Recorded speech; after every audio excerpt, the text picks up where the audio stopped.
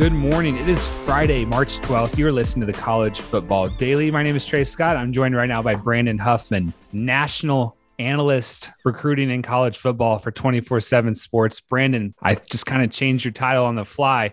You're our recruiting guru, but you also know a ton about college football, and in particular, the Washington Huskies. And as we go on our quest to cover every single Power 5 team this offseason, I was like, hey, for a team I don't know much about, I got to bring in Brandon Huffman, because you look at Washington last year, they won the Pac-12 North, but they only played 4 games going 3-1. I know nothing about this team. If you sit tight, somebody else might be leaving the program and somebody else might be coming into the program. So the program that you saw in the shortened season last fall could look markedly different from the one that you'll see next fall, with opt-outs at the end of the 2020 season and prior to the 2020 season, with some players going into the transfer portal. Now with guys coming in, incoming freshmen coming in, this could have the look of a different team come September when they open up the season, I think week 2 in Ann Arbor at the Big House. Like 2020 for the Pac-12 teams was a lost year, a mulligan year if it wasn't good. And then if it was, it's especially for Washington, you mentioned it, so much change. Defensive coordinator exits. He goes to Texas with Steve Sarkisian.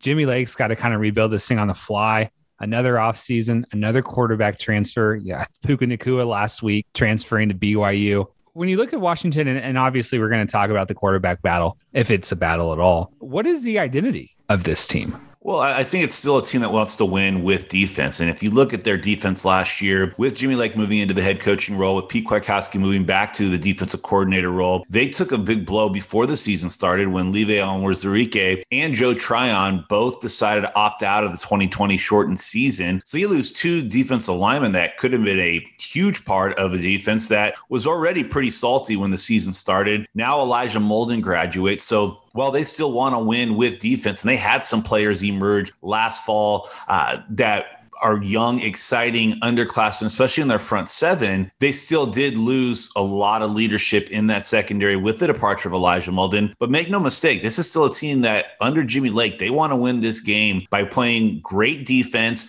by running the ball. I mean, he's a guy who I think after his second game of the season wore a hat to the press conference and said, run the damn ball. So what do? They bring in a quarterback who's about 3 games away from setting the Washington State high school passing record in Sam Heward, a guy who has been in the air raid system. So will Dylan Morris be the guy running that offense that looks like it's going to be a little bit more of a ground control offense? Or is Sam Heward, the incoming freshman, going to be Washington's Trevor Lawrence type, where he can unseat a guy who's already been there and has done well in that initial year because he could be the future at that position for the Huskies? Don't bum me out. Don't tell me the true freshman's not going to win the job because the team wants to do a ground control offensive attack. I mean, Dylan Morris, nothing against him. Decent recruit too. But Brandon, I want to watch Sam Heward. I want him. I want J.J. McCarthy at Michigan. I want Ty Thompson at Oregon. I want our young elite quarterbacks to step into the spotlight week 1. I think we've seen a lot more of that too in recent years, where if you've got a talented freshman, and even if you have a returning starter who's done well, I think the most notable one was obviously what Kelly Bryant did at Clemson, taking them to the playoffs in his 1 year as a starter, and then starting the beginning of the next season before Dabo Swinney realized Trevor Lawrence is the future. So will Jimmy Lake go that route? Will Dylan Morris be his Kelly Bryant, where he starts a few games, but it becomes so obvious that Sam Heward, from a physical standpoint, checks all the boxes? But that's the thing. When you watch Washington last year, they weren't necessarily lighting it up through the air. Even in the game against Utah, where they trailed early and they rallied to win, yeah, they started to pass more, but they really wanted to set the tone on the ground. So I think it's going to be interesting, because Washington does return a pretty solid group on the offensive line, that they have the offensive line where they can really win in the trenches, and they want to get takeaways and make plays defensively to limit their opponent's scoring. But you have a talented quarterback coming in. The big question is going to be, who's he going to throw the ball to? Ty Jones has been,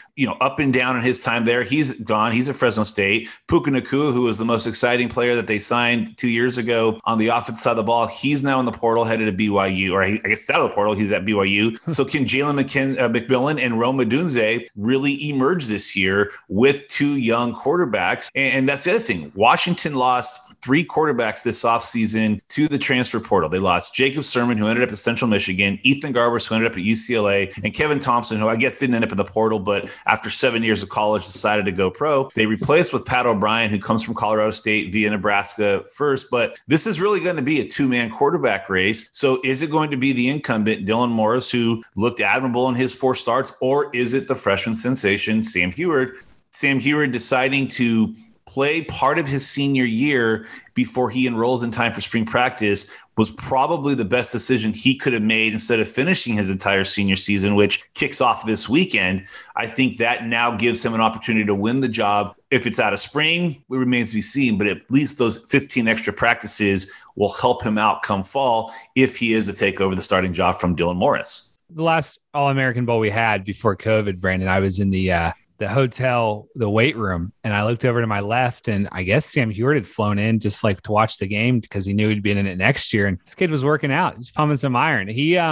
Someone was with him, like one of the other Huards. I couldn't quite tell, but you could tell this kid was like physically at an early age developing, and I feel like he's probably ready to start as a true freshman. I know we've just been talking about that. Like, is Jimmy Lake? Do we know anything about enough about Jimmy Lake to discern whether he is the conservative coach who lets Dylan Moore or Sam Huard sit, or is he let's go out and get the best man the job? Like, do we know enough about what Jimmy Lake will do here? Well, that's a great question because we know what Jimmy Lake, the defensive coordinator, would have done. He'd have been aggressive. Let's take more chances. Let's be a little bit more risky and let's make some plays. But Jimmy Lake, the head coach, kind of got an incomplete in the season, not starting on time for Washington like it did for the rest of the Pac-12. But then their first game gets canceled against Cal, so they don't get a game in week 1. They end up playing, I think, 4 games before their game against Oregon gets canceled. Then they can't play in the Pac-12 championship game, then no bowl game. While some teams in the conference are playing 7, 8 games, Washington played 4. So is that a large enough sample size to really know what Jimmy Lake, the head coach, wants to do? Is he going to go with the youth movement? Is he going to stick with what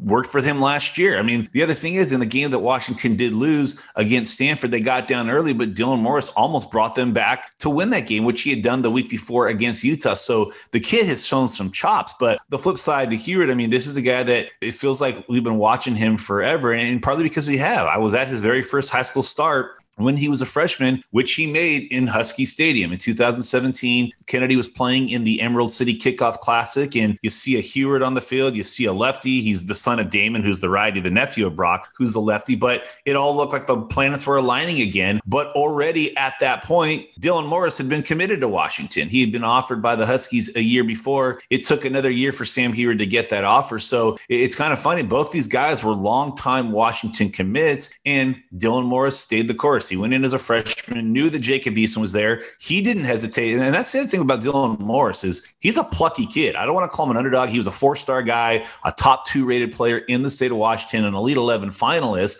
But when he committed early, Washington in that next class, or in the class prior to him, had Jacob Servant already committed. They flipped Colson Yankoff. So he shows up at Washington knowing that there's 2 true freshmen ahead of him. There's a transfer quarterback from Georgia coming in who's another local kid. He didn't mind sitting at that time. A lot of times guys will see, hey, there's too many guys here. I'm going to go somewhere else where the depth chart isn't as scary. And he went to Washington knowing what the depth chart would look like. And then, in a surprise to some people, he ended up winning the job last fall. So, Dylan Morris, I will say the kid earned the starting job. It wasn't like he was there because he was one of only a few bodies there. No, he won the starting job. But will it be enough to hold off Sam Huard, who's got some, more plus physical tools than Dylan does? But again, Dylan has that one thing that Sam doesn't have, and that's 4 college football Pac-12 starts already under his belt, and rallied against one of the best programs, one of the best defensive coaches in the conference in Kyle Whittingham to win a game. That's something that Sam Huard won't have at the earliest until this fall. Yeah, I wonder what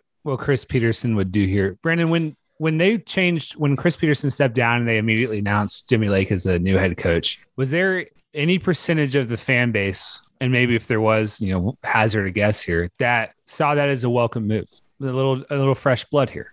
I think it was one of those that was pretty well received because probably the last 2 years of Chris Peterson's regime at Washington, there had been so much talk about Jimmy Lake taking another defensive coordinator job at a Power 5 school, maybe in the SEC, maybe in the Big 12. His name was linked to Alabama. It was linked to Oklahoma. There were other programs coming after him as a defensive coordinator. In fact, it was to the point where he was just a DB coach in 2016 and 2017. And then Pete Kwiatkowski decided to move down from the defensive coordinator play calling role and let Jimmy Lake become the defensive coordinator and calling the defense in 2018 and 2019, in which Washington went to the Rose Bowl after the 2018 season. And the 2019 season, offensive struggles kept them from having a relatively successful season. But there was the feeling that Jimmy Lake, the identity of the defense, the secondary was the best unit on the field for the Huskies during that 4-year stretch where they went to 3 New Year's Six bowls. So there was a lot of excitement about Jimmy Lake. And then the pandemic hit. And I think that really slowed things down for him from a momentum standpoint, largely from a recruiting standpoint. You have JT Tuimoloau, Emeka Egbuka, and Sam Huard, 3 top 10 players in the state. You only get one of them. He's a legacy who actually committed to your predecessor. You don't get Egbuka. You're on the outside looking in for JT. So then there's, well, is he going to be able to recruit when in-state recruiting is not great? Then there's no spring football. There's no opportunity to see John Donovan play or put his offense at work. And a lot of the recruits that were interested in seeing Washington's offense never got a chance to until November. By that point, they're already down the road. So, there was this excitement, but then by circumstances out of his own control, he didn't get an opportunity to really show what he could do in a long season. They only got 4 games. Yes, they beat Oregon State. Yes, they beat Utah. Yes, they beat Arizona, who was horrible, but then they lost to Stanford. They never got to play Oregon. Oregon ends up taking their place in the Pac-12 championship game. There's no bowl. So an incomplete was the best way to describe it. And I think fans are a little worried with players going in the portal, with Kwiatkowski leaving for Texas. There's some concern. Is he the right man for the job? I just don't think you can get a real full gauge with all the circumstances he dealt with. I think, and honestly, this is something that I think when in talking to a lot of the fans, since I know a lot of them, there was so much excitement about the possibility of getting Kellen Moore as their offensive coordinator when Jimmy Lake was first hired, only for Kellen Moore to stay in Dallas. And then he hired Donovan, who at the time was the assistant running backs coach from the Jags. I think that took the wind out of some sails because people thought he'd be able to come in and make some big name hires and some big power moves. And he hired a relatively unknown offensive coordinator. Then you couple that with the inability to get guys on campus during the spring, recruiting kind of sputtering. So there were things that were in his control, most things that were out of his control to really give people, reasons to panic. And Seattle sports fans in general don't need a lot of reason to start to panic. We've been seeing that with Russell Wilson this entire offseason. And I still think that there's some optimism about what he can do, but this next season is going to be a real big deal for Jimmy Lake in year 2, a full season. When you have an incoming quarterback like you do in Sam Huard, there's going to be the pressure to play the legacy, but did Dylan Morris do enough to keep his job? It's going to be absolutely fascinating to watch these next 9 months. Yeah, my words, not yours. Their 2021 class ranking number 36. That's a yikes moment, but I do like the transfer receiver they bring in from Texas Tech, Jalen Polk. And then, hey, you said it. We're going to find out pretty soon about Washington football in 2021 at Michigan on September 11th. If we get Sam Huard versus JJ McCarthy, I'll throw some money at the TV. Brandon Huffman, thank you for joining us today on the College Football Daily. You can follow Brandon at Brandon Huffman on Twitter. My name is Trey Scott. Our producer is Lance Glenn. Hope everyone has a great weekend and enjoys watching some college basketball. We'll talk to y'all on Monday.